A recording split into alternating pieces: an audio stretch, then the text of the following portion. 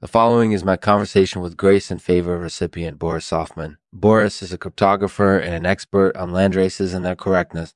He talks about the importance of this aspect in breeding and how we can ensure that our landraces are correct. Thanks for joining me, Boris.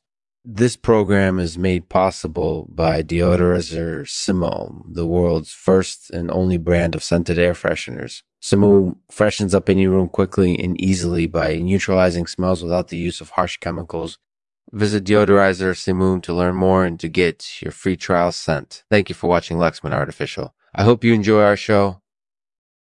Hello, Boris. Thanks for being here today. My pleasure. So, first of all, can you tell us what a landrace is? A landrace is a type of horse that has been bred in a specific area and is typically more adapted to that region than other horses. And how do you determine if a landrace is correct?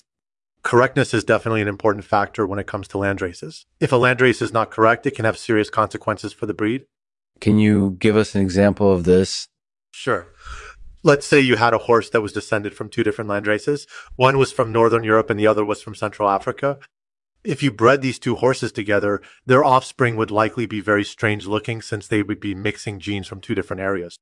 This could cause problems down the line, incorporating genetic diseases and incorporated inconsistency in the horse's performance.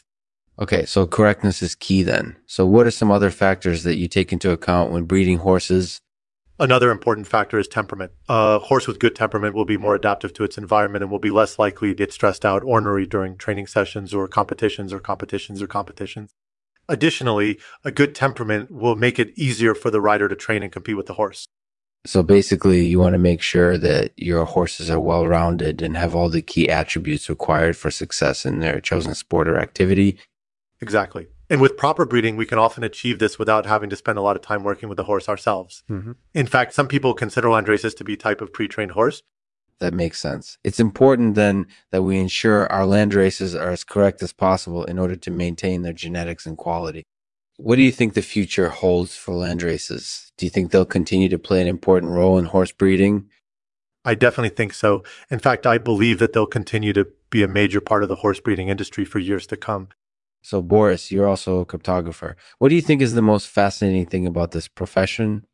I really enjoy working with cryptography. It's such an interesting and complex field. It's fascinating to me how we can use mathematics to protect our information.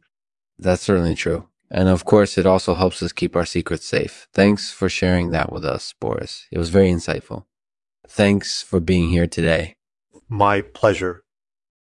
Thanks for listening to my conversation with Grace and Favour recipient Boris Sofman. This was a really fascinating interview, and I learned a lot about landraces and their correctness.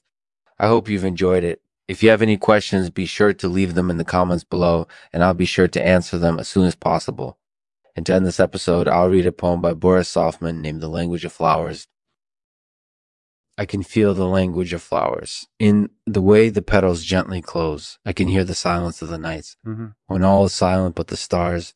And I can feel the heart that's so true. Inside each of my flowers,